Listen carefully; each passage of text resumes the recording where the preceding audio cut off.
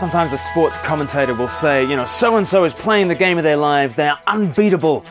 And soon after they sort of fall flat on their faces. And you might say that the commentator puts the kiss of death on them.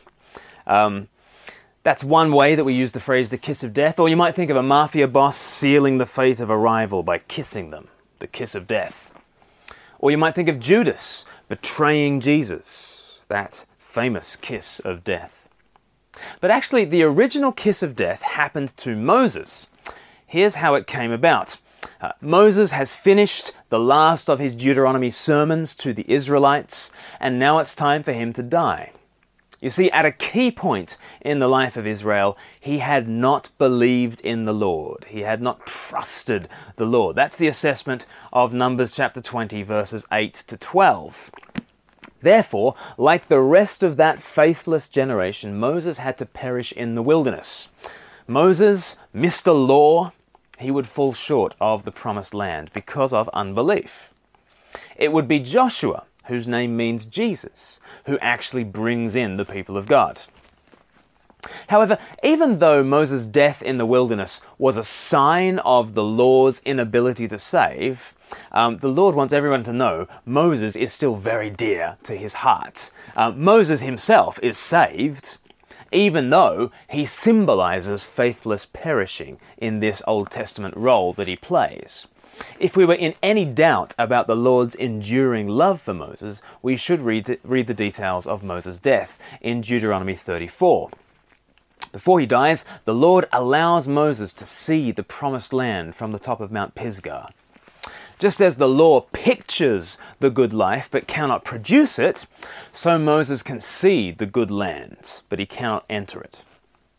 Once he has surveyed the land of milk and honey, verse 5 says this, "And Moses, the servant of the Lord, died there in Moab, as the Lord had said." That's one way of translating it, but as the Lord had said would be more literally translated, Moses died by the mouth of the Lord, by the mouth of the Lord.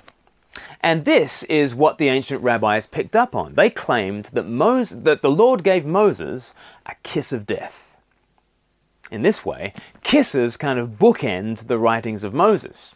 His 5 books, also called the Pentateuch or the Torah, meaning the law, these 5 books begin with a kiss of life for Adam, Genesis 2 verse 7, but they end with the kiss of death for Moses. What a terrible tragedy that those created to share in the life of God should perish in the wilderness. But this is where the law takes you. It takes you to Mount Pisgah, but not to Canaan. I wonder how you face death. How do you face the futility of a life lived in the shadow of death? It's interesting to think of Mount Pisgah. It kind of represents the height of earthly expectations. Mount Pisgah is the highest that you can get. It's the best you can hope for in your own strength. We can do great things and we can die surrounded by friends and family, surveying a lifetime of achievement, but still it's not enough. Even the greatest lives fall short. We all end up buried in the plains of Moab, just as Moses was. If our story ends here, it is a terrible tragedy. So where is the hope? Well, Deuteronomy 34 ends by saying that no prophet had arisen in Israel who was like Moses, whom the Lord knew face to face. Right? That's a reference to Deuteronomy chapter 18. There, a prophet like Moses was promised who would come and redeem the people. Moses was not the true prophet. Joshua was not the true prophet. But centuries later, the true prophet arose. Moses' Lord came in the flesh. And in many ways, he retraced the steps of Moses. You see, he too perished away from his community. He too went up a mountain to die. But it was not death by kisses for Jesus.